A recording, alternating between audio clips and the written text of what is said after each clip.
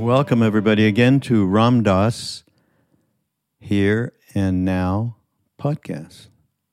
And I'm Raghu Marcus, and I'm going to just get to a little bit of what this particular podcast talk from Ram Dass is about. But first, I want to talk again about BetterHelp, and you've been hearing about it in the last podcasts. They are a fairly new sponsor, so BetterHelp.com. BetterHelp is a professional counseling service, and it's done securely online, and it's really wonderful in these times, as I've said before, when it's so very difficult to find somebody who's available because of the stress we've all been under for the last year and a half. And this service brings you fairly immediate help and in a very convenient way and affordable, and you get matched up with the particular expertise you need. And I'm just delighted that we're getting the feedback that this is really working. And so as a listener, you get 10% off your first month by visiting betterhelp.com/Ramdas. And I'm really happy. They're obviously serving two purposes. One, they're helping support the network, which has grown a lot and needs a lot of support financially. And then at the same time, it's helping whoever it is that needs to have some therapeutic chat. And we all need to have that, even if it's not like a huge problem that's going on, or huge anxiety, or huge depression. Just being able to talk to somebody is a real boon and get out what it is that's inside us that we haven't been able to share. So betterhelp.com/Ramdas. Okay. Oh, so this excerpt from a talk Ram Dass gave in September of 1980 at Chapel Hill, Texas. I thought Chapel Hill was in North Carolina. But actually, when you start listening to this, don't think that it's bad audio. These are the biggest crickets that I've heard in a long time, and a lot of them. So I guess they have that in Texas. Everything's a little bit bigger there. The gist of this talk is about miracles, and Ram Dass tells a whole pile of miracle stories that he's been told over the years, or primarily, actually, the years that he spent in India, the two different times he went there when Maharaji was in his body. And he basically... he says, and the truth really is, the miracle stories, well, they play with your mind about what is reality. We have a fixed idea of what reality is, and these miracles, now, many of which Ram Dass was reporting, there were miracles that were told to him as he collected, and he and others collected stories for Miracle of Love, which, by the way, I got to say, is out in Spanish now, just came out. So if you have any friends that speak Spanish, that's a perfect opportunity to hear some of these stories in your native tongue. So I think it's called Milagro de Amor, right? Anyhow, so yes, these stories were told to him, but there's many stories that happened to all of us when we were with the Neem Karoli Baba. And basically, from my point of view, aside from the wonder of it, and yes, aside from it just completely gets you out of this fixed idea of what reality is, it breaks down your mind. You can no longer believe that what you think is real, or believe in what you think at all. Never mind if it's real or not. It just all emotions, all of it becomes subtext to a separate reality. Take that from Don Juan. So yeah, it just leads you to know. Ram Dass says it's all possible and not the way you think it should be. Because many times, there's stories of Maharaji, people coming to him and saying, so and so is about to die. They're very, very sick. and he would say, okay, take this piece of fruit over or take me over or something. And in the end, this person would survive. Another same situation, or situationally being that the person is dying, another person who's dying, he would say, no, let it be. He didn't say let it be. He would just say no.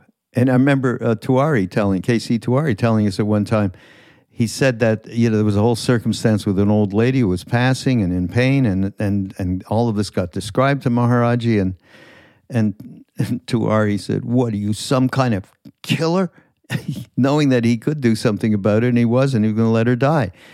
And Maharaji said something like, "You have no idea of the reality of what this person's karma is." And in other words, I think he even said, I don't know if it was in this case, but in another case, maybe, he said, if I was to intervene, and God knows what that really means, coming from a non-dual place, a being living in that non-dual, in a physical body, which is called a siddha in India, avadut. This person may have to run through lifetimes and lifetimes and lifetimes of dealing with something. I don't remember exactly what it might have been in this particular case. But it's not saving. It is not saving to do what you think is the right thing to do and to relieve suffering in this particular case, because you have no idea of a person's entire past karma, present, and future. And so it's all possible and not necessarily the way you think it should be, is very much part of this, what Ram Dass is trying to get across. The other great thing, and because I had not heard this talk, I mean, there is 3 billion of them, and, even though I've heard a lot of them because I've introduced all these podcasts, hundreds, I don't even know how many, not to mention having known Ram Dass most of my adult life and hearing all the stories. But here, he tells the story really well. And some of you probably know the story of Be Here Now. Now, this is Be Here Now's 50th anniversary of its publication in 1971. And we were in India when the first sample came over, was sent to Ram Dass, and Maharaji saw it, and there's a whole story about how there was stuff printed in it that was not correct. And Ram Dass didn't know that, and I won't get into the story, but it's all about, again, it's a miraculous thing that happened with Be Here Now. That's really appropriate for the 50th anniversary. So enjoy that. It's one of the last stories in this talk, actually. But it just made me think of, wow, the reality of Be Here Now, millions of copies in people's hands.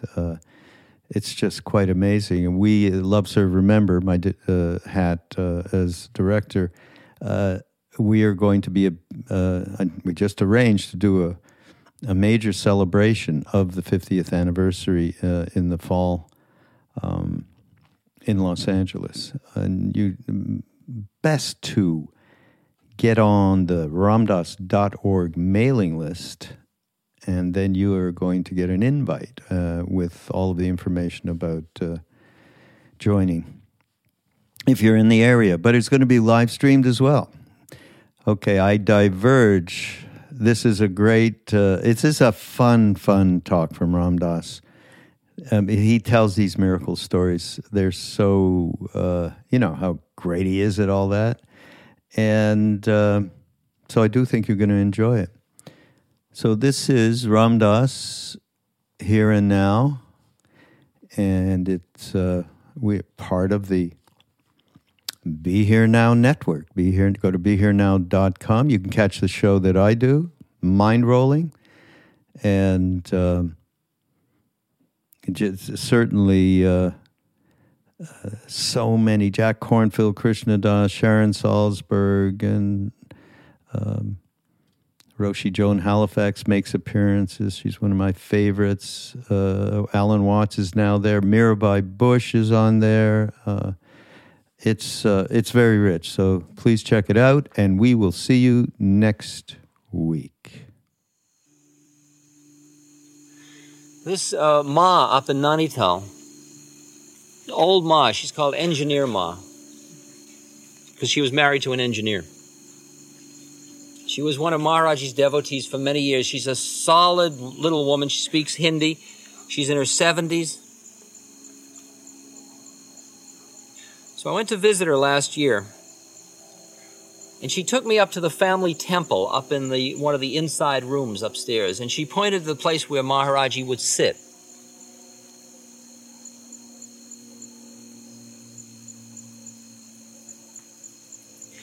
And she said one day, Maharaji came there, and she said her husband at the time, the engineer, was sick. He came in and he sat down, and a lot of children came, and there were a lot of people gathered in the room. And she brought some food she had prepared for Maharaji, specially for him. And he said, Ma, feed the children first. Now, these children were local neighbor children, and she fed them all the time. And now she had made all this special food for Maharaji, and it would get spoiled because she didn't have any food ready for the kids, and she didn't want to give the kids the food she had prepared specially for Maharaji. So she was in a dither. Finally, she went downstairs to prepare food for the children with sort of anger in her heart towards the children.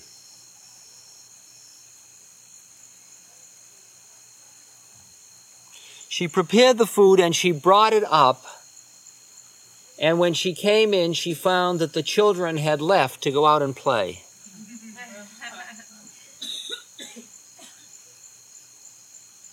And Maharaji said to her, what had to be has come to pass. And the next day, her husband died.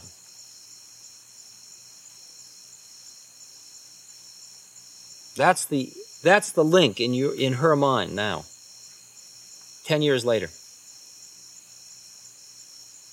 In her mind, her anger towards those children, the inability to let go, the karma of that mind was what led to her husband's death.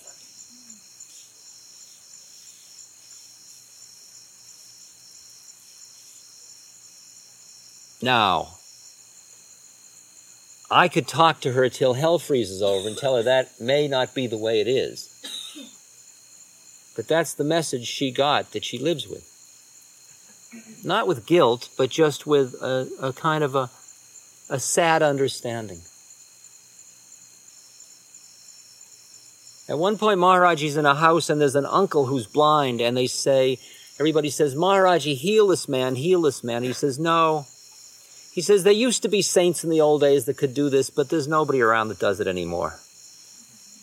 And they said, oh, Maharaji, you can do it. Heal him, heal him. And as he's leaving the house, Maharaji says, I've got to go to the train. And as he's leaving, he turns to the blind uncle and he says to him, if by any chance God should give you your sight back, you're an old man and your kids are waiting to take over the business and it's been too long already. You give up the business and devote the rest of your life to God, which is a tradition in India.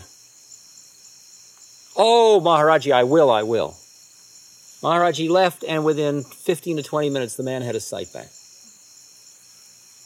And the doctor came, and the doctor said, this is impossible that this man can have his sight back. This is clearly a miracle. Who did this? And they said it was Neem Karoli Baba, and he's on the train. And the doctor ran to the train and climbed on board and fell at Maharaji's feet. And Maharaji kept hitting him on the back, saying, this is the doctor who cured the blindness. This is the doctor who cured the blindness. 3 months later, the man couldn't resist, and he went back to work, and the next day he went blind.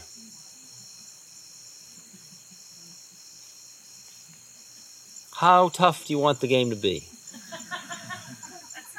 That's tough. See? It's a tough game.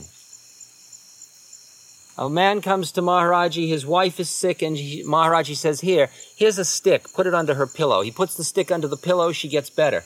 They look under the pillow, the stick's gone. The man comes to Maharaji, he says, Maharaji, where's the stick? Maharaji says, you got your wife, what do you want the stick for? Another man says, my mother is sick, Maharaji, give me a stick. Maharaji says, she's old, let her die.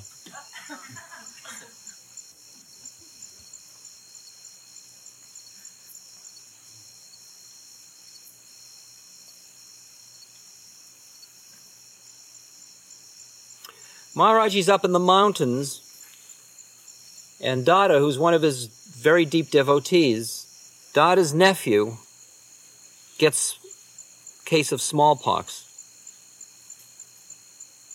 and is dying from it. He's down in the plains, a couple of 100 miles away, and he comes to the point where he dies, and they lay him on the floor. And at that point, they think the only thing that could save him now was some Ganga water that had washed Maharaji's feet. So they took a drop of water and they stick it on his tongue, and he sits up. At that moment in Hardwar, where Maharaji is, the mothers who are around him suddenly notice that he's broken out in spots all over his body. They are concerned, they go to the chemist and he gives them a lotion to calm them down, like with poison ivy or something, and they put it on, and the next day it's gone, and he says, oh, that was very good medicine, it cured my spots.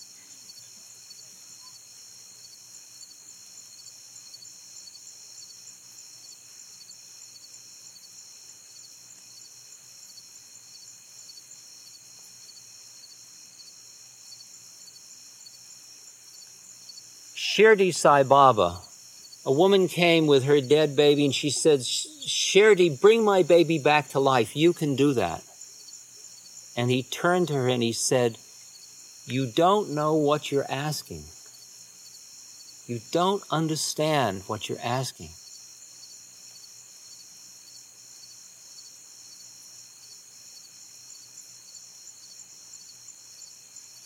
And you can feel how our own fear of death, our fear of pain, our fear of suffering, makes us keep wanting to second-guess God. Say, it should be this way, not this way. You've screwed up again.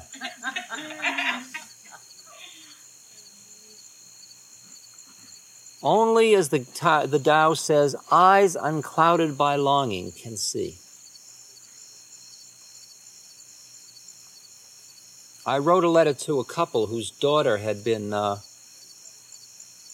murdered. She had been sexually molested and then murdered. She was 11 years old. And maybe tomorrow I'll read you the letter. But one of the lines in the letter was, only when you bear the unbearable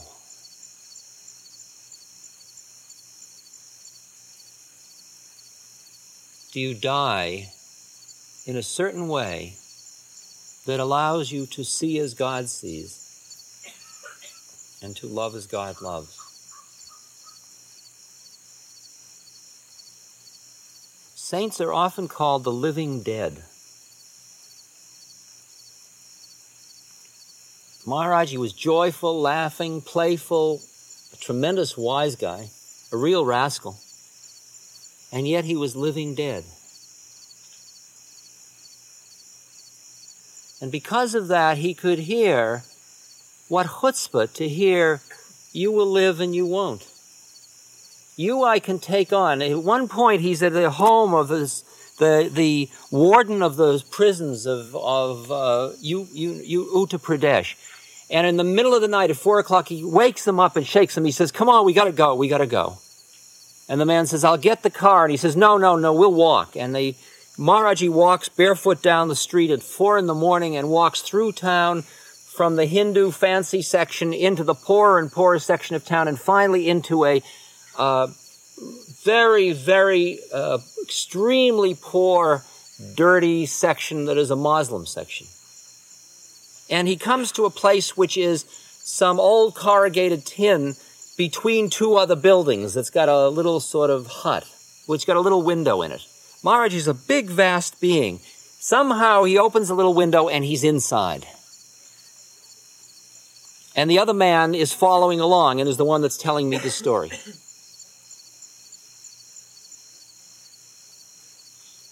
And inside there is a boy about 10 years old who has typhoid fever.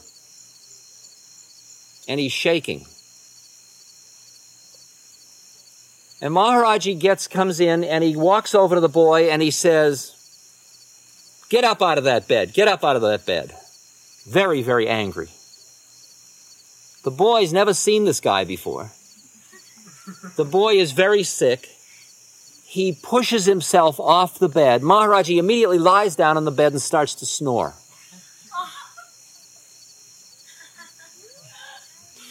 There is an old blind grandmother who takes care of the boy.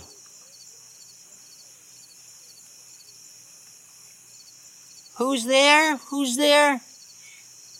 The man that's with Maharaji says, "It's a great saint mother that has come." And there is a moment of confusion in her mind, and then the next thing a Hindu thinks is, what can I offer him? And there's nothing in the place. At which point Maharaji sits up and he sees that next to the boy's bed is a rusty tin can with water in it that the boy who's got typhoid fever has been drinking from. And he says, "Mother, I'm very thirsty." And she comes over and she takes the can and she offers it to him. And Maharaji, who at that moment, he turns to this man who is Mr. Mehrotra, who's a Brahmin. And Brahmins, they only eat food prepared by other Brahmins. And everything's got to be very pure. They don't even eat when you're around because your eyes could destroy it. Maharaji turns to him and says, "You want a drink?" And the guy says, "Oh no, Maharaji, that's all right." And Maharaji says, "Oh," and drinks and drinks and puts it down. He says, "Oh, Ma, thank you. That was so good." And he gets up and leaves. And the boy gets better. Why that one? What about the boy next door who died? How do you figure the game of what role all the miracles play in the dance?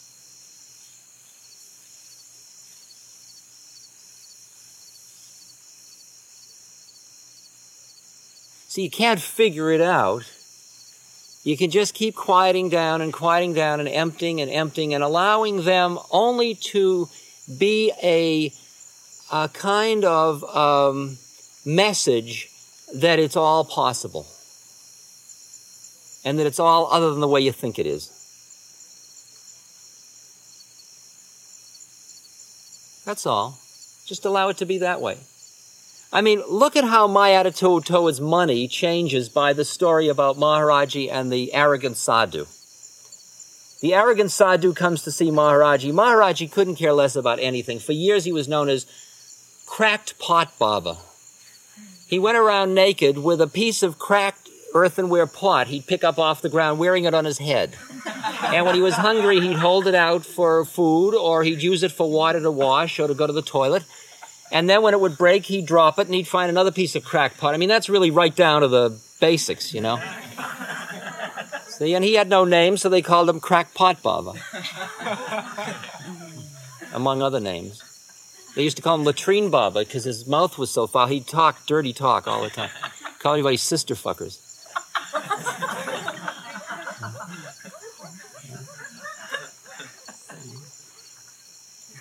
So he's sitting one day in this temple that the devotees have built in order to lure him to hang out there. Because he once walks through and he says, "It's a good place for a temple." So they build a temple and then he comes and hangs out. And this sadhu comes in and Maharaji's sitting on one of these things called a tucket. Well, this is a table, but it's sort of like a bed, a wooden bed. And everybody usually sits on the ground right there, sort of as a mark of respect. And this man comes in, he sits down on the side of the tucket, and he says, "You're a phony sadhu. You hold on to too many things." And all the people, the devotees, are ready to strangle this guy. And Maharaji says, wide-eyed, oh, yeah? Yeah, I mean, you've got this big temple and all this stuff, and you got your blanket and this table, and you hold on to too much. Oh, I do, huh? Like, please help me. The man is holding a shaligram. A shaligram is a stone. It's like an obsidian. It's a stone that is used for puja to Shiva. And it's found in certain rivers. And you can buy it in the marketplace for maybe 4 rupees, or you can find it in the river, and it's something that you use. It's like a lingam. You use it as a worship. It's a rounded stone. Maharaji looks over, he says, that's a beautiful shaligram. The guy says, yes. Maharaji says, will you give it to me? So the guy says, see, I knew you want everything. You're collecting everything. No, I need this. This is for my puja. I'm not going to give it to an impure person like you. Maharaji said, will you sell it to me? The guy said, sell it to you? Sell a shaligram? Maharaji says, I'll give you 40 rupees. See, it's worth 4. You can see the guy's mind going. And he says, well, Maharaji, if you need it. Okay? So he gives it to Maharaji, and Maharaji gives him the 40 rupees. He borrows the 40 rupees from somebody. He gives it to the guy. The guy puts it in. Maharaji says, give me all your money. See, I knew it. I knew you weren't going to give me 40 rupees for this. So he gives him the 40 rupees back. Maharaji says, no, I want all your money. Maharaji, that's all the money I've got. He says, no, I want the 500 rupees you got pinned inside your shirt. So the guy very sheepishly opens his shirt and he takes out the 500 rupees he's got pinned there. And he says, Maharaji, that's all the money I've got in the world. Maharaji takes the 500 rupees and the 40 rupees and he puts it on the coal brazier right in front of him, like that. And it all goes up in flame. The guy starts to lose his cool completely. Maharaji, that's all the money I have. What are you doing? What are you doing? He's screaming. Maharaji turns to him and he said, oh, I'm sorry. I didn't realize you were so attached. And with that, he picks up a pair of chumtas, tongs, and he reaches into the fire and he picks out 540 new rupee notes. And he hands it to the guy.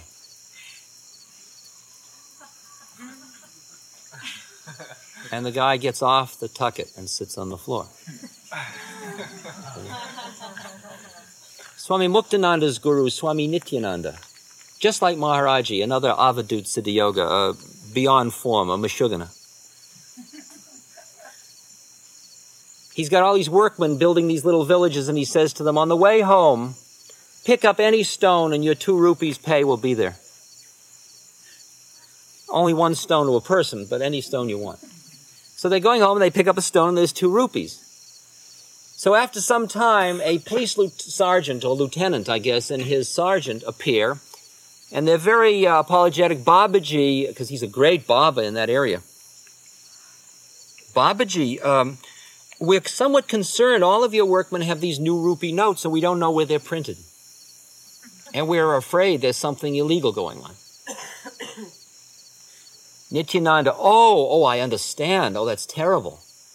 Come, I'll show you. He starts to walk into the jungle. And they're following him, and they go deeper and deeper into the jungle. And they come to a lake in which there are crocodiles. He walks into the lake, and he calls one of the crocodiles over. And he opens the crocodile's mouth and reaches in and starts to put rupee notes out. And the policemen run away, and that's the end of the story. See? Now, you take those stories. See?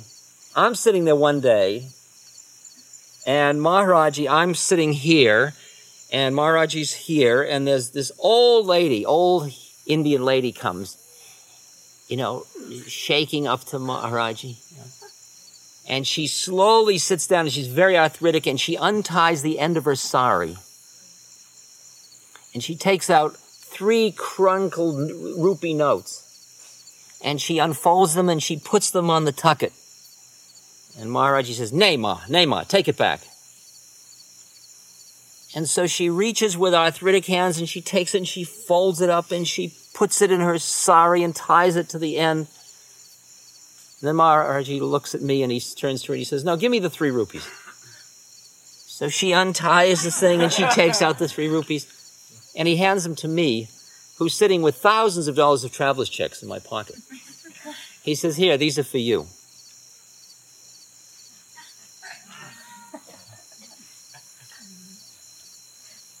Interesting one, isn't it? So you take the 3 notes, and people say, "He's given you a boon. You will always have money." So what do? You hold on to the 3 rupees? Right at that time, there was this old fruit vendor and his wife in the town, very old Muslim couple, who used to come and visit me, and they'd bring fruit to me. For some reason, they treated me with great love and respect, and that was very nice. And then they were going to move down to a village, and they were so poor, and they were going to open a shop in another town, and they had no money, and they were in such horrible. I said to them, "Look, here's a rupee note that came from my guru. Hold on to that, and everything will be cool." I've never seen them again. I don't know anything about it. I've got 2 left. I'm just sharing the story with you. I mean, there's no punchline to it.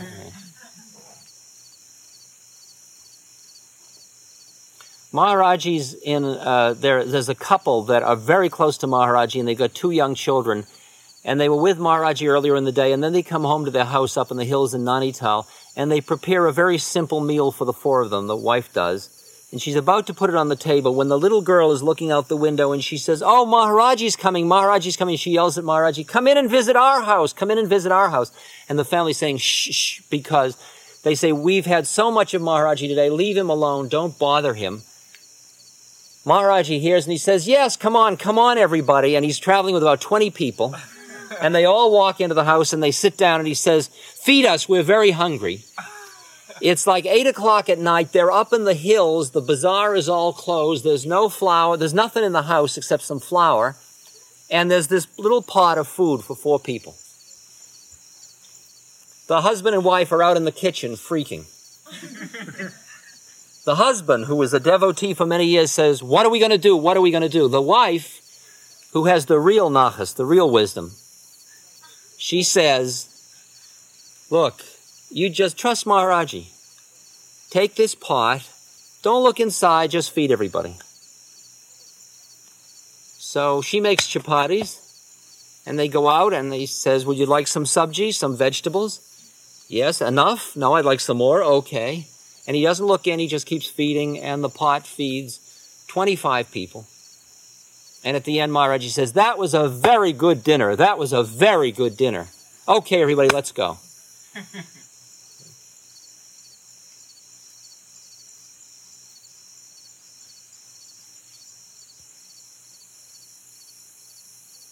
I've got hundreds of these kind of stories. See what they do to your minds. Watch how they play with what reality is about. Look at the way they give you a feeling of the whimsy of the universe.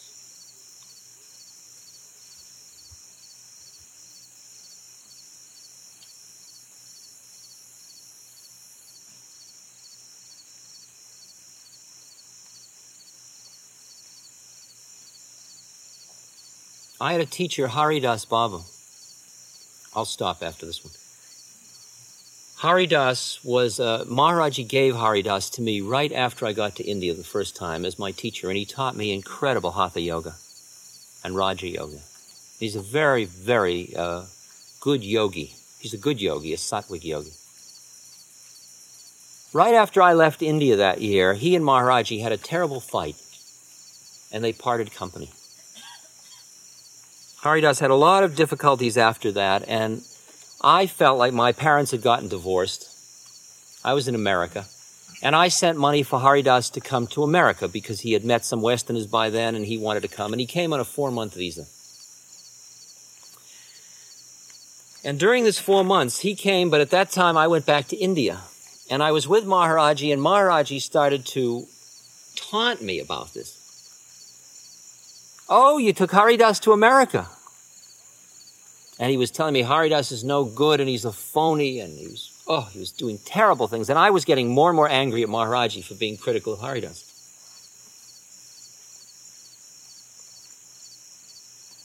He was just playing with my mind. And then he said to me, "You keep Haridas in America for 5 years."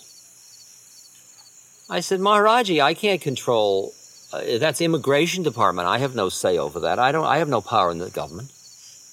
He says, "I kept Bhagwan Das for 7 years. You keep Haridas for 5 years." Well, Maharaji, if I could, I would, but I can't.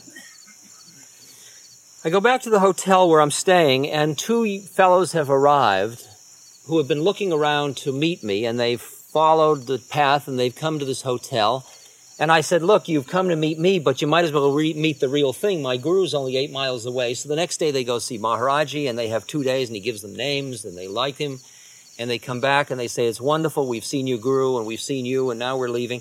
And one of them says, "Is there anything I can do for you?" I said, "Well, what do you do?" He says, "Well, I'm a pot lawyer in Los Angeles." I said, "No, I don't know anybody that's in on a pot charge, but it's nice to know."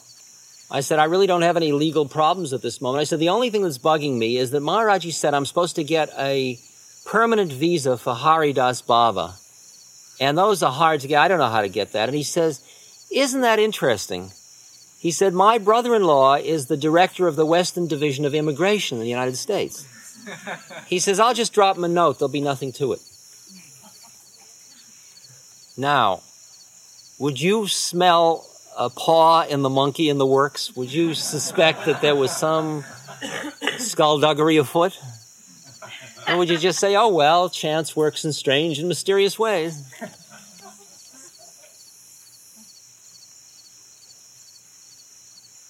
Just that one more, that follows into the other one I got to tell of the Be Here Now incident. I did Be Here Now, that book. And then Maharaji, I gave a copy to Maharaji. It disappeared into the bowels of his inner world. And then about 3 months later, he called me up and he said, "Ram Das, you print lies." I said, "Maharaji, everything in that book's the truth." "Nay, you print lies." And this is a setup. This is like a setup. He says, "You say here that Haridas Baba built the temples." I said, "Well, I understood he did. I don't know who told me, but somebody had told me, and I put Haridas Baba built the temples." So he calls the guy that's saying, he says, "Come here. Who are you?" He says, "You know who I am, Maharaji. I'm the man that builds all your temples." Does Haridas Baba build the temples? "No, Maharaji. He helped me pour concrete, but he didn't build the temples." "Oh, go away." He said, you said, Maharaj, you said here Haridas went into the jungle when he was 8 years old." I said, "Well, I was told he went into the jungle when he was 8 years old." Calls the guy over. He says, "Who are you?" He says, "I'm the head of the Forestry Department of India." "Do you know Haridas Baba?" "Yes, he worked as a clerk in my office until 1963. "Oh, so he went into the jungle when he was 8 years old." See? And what he had was all these kind of people to prove that all these things were lies. And they ended up being 2 paragraphs of lies, which were not lies. I merely misunderstood. Somebody had told me these stories and I had printed them and they weren't true, apparently. Who would know? Would you care? You know, this book is in English. It's in America. Who's to notice? Big deal. Maharaji says, "Well, what are you going to do about it?" I hadn't planned to do anything about it. I said, "Well, I'll change it." He says, "You do that." He said, "As long as you think something is true, there's no karma. But once you know it's false and you continue to print it, then there's karma." So I go back, and the book is being printed by a printing press company in Albuquerque, New Mexico, and the publisher is our commune in north of Taos, up in the mountains, called the Lama Foundation, and there's no telephone up there. So I cable them, or I write a letter and I say, "I know you're about to do another printing of 30,000 copies. In the next printing, would you delete the following 2 paragraphs about Haridas?" Now, by this time, to make the story more interesting, Haridas has been invited to Lama and is the darling of Lama. They've never met Maharaji. So they are very angry that I'm asking them to take out these paragraphs about Haridas. So I get a letter back saying, we don't agree that they should be taken out. See? However, we would take them out, but when I got your letter, I had just gotten back from Albuquerque after 2 days on the road, and as I was leaving Albuquerque, the printer had put the job on the web press, the press that does the whole book sort of at once. He had put all the plates on, and he was going to run it when I left. And by now it's all run, and it gets run and bound, and we would have to throw out 30,000 copies to rechange those 2 paragraphs. So we'll change it in the next printing, which is a reasonable thing to do. The letter arrives in Nanital, which is up in the hills, and I pick it up at the post office at around 7:30 in the morning, just before I catch the bus out to the temple, which is 8 miles away. I put the letter in my Jola, come out, arrive at the temple, walk in the temple. I'm walking towards Maharaji. Maharaji is screaming in Hindi. What does the letter say? What does the letter say? Now, how does he know there's a letter? And if he knows there's a letter, he must know what it says. So you can feel like you're being had somehow or other in the whole thing, right? So I say to him, well, the letter says that the job has already been printed and they will change it in the next printing. Maharaji looks at me out of the corner of his eye and he says, do it now.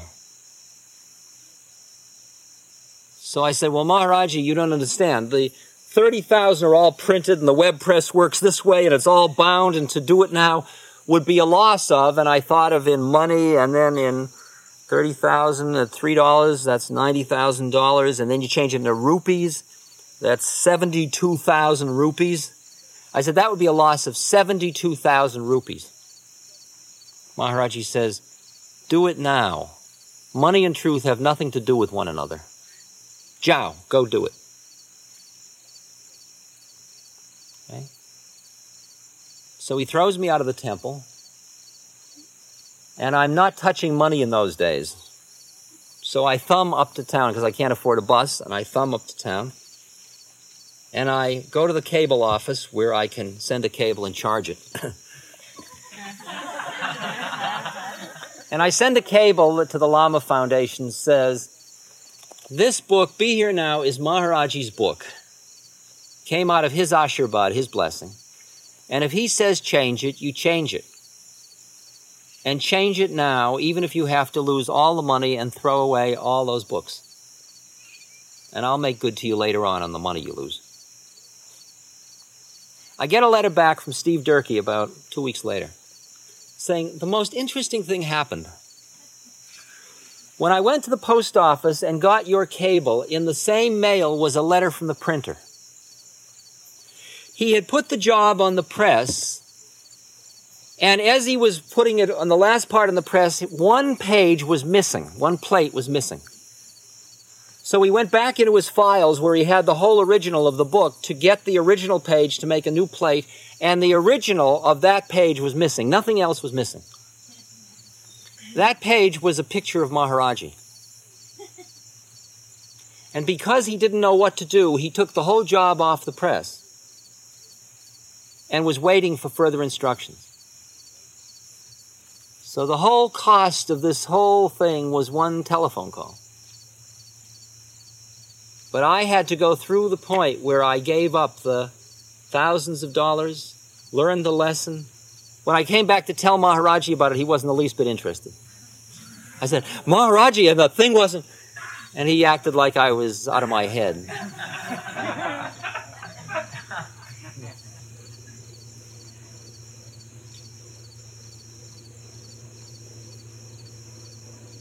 Okay, everybody, that's enough.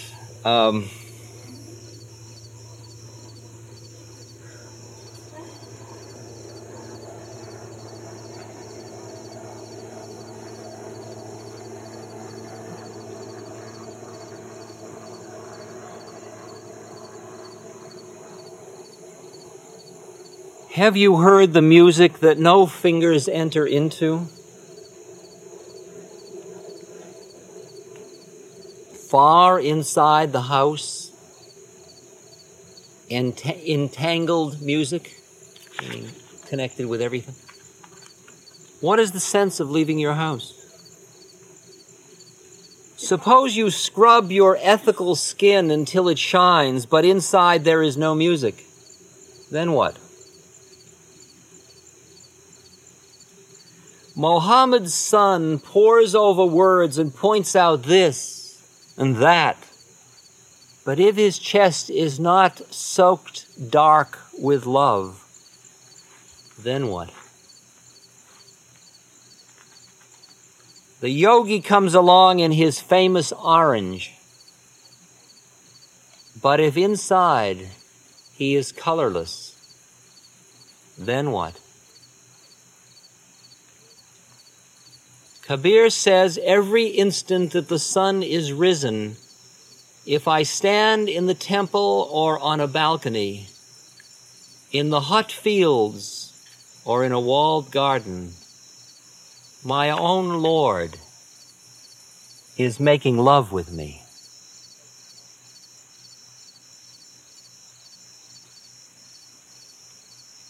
It's an old familiar one for you. A poem by Charles Cosley from the Norman Crucifix. It's written on the crucifix.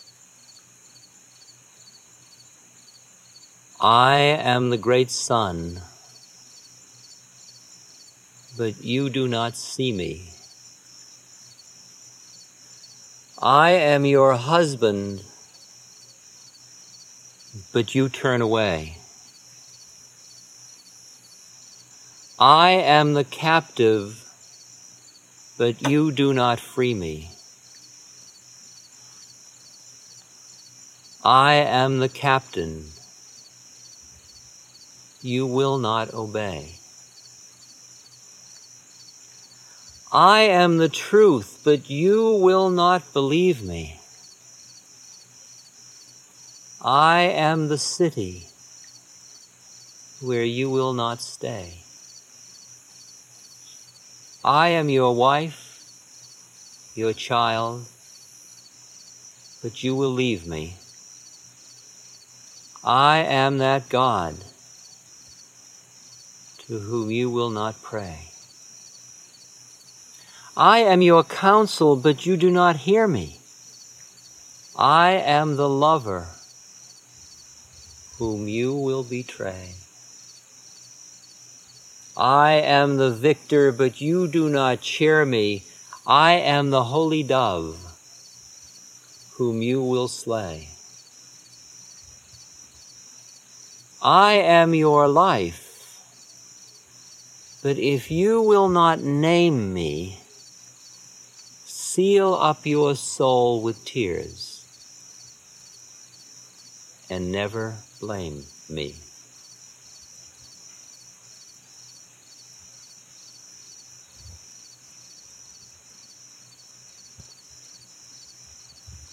Kabir says, every instant that the sun is risen, if I stand in the temple or on a balcony, in the hot fields or in a walled garden, my own Lord is making love with me. Maharaji's caress, the laughter, the gentle laughter, the play,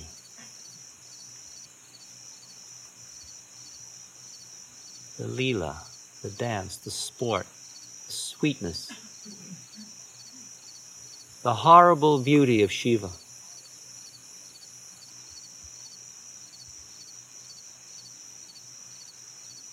Have a quiet and peaceful and good night. Namaste. This podcast is brought to you by the Love Serve Remember Foundation and Ramdas.org. We appreciate you listening, and we appreciate all the support that you've given us. Please continue that support and donate at Ramdas.org. We can then continue to share what Ramdas has been sharing for all of these years. Thank you.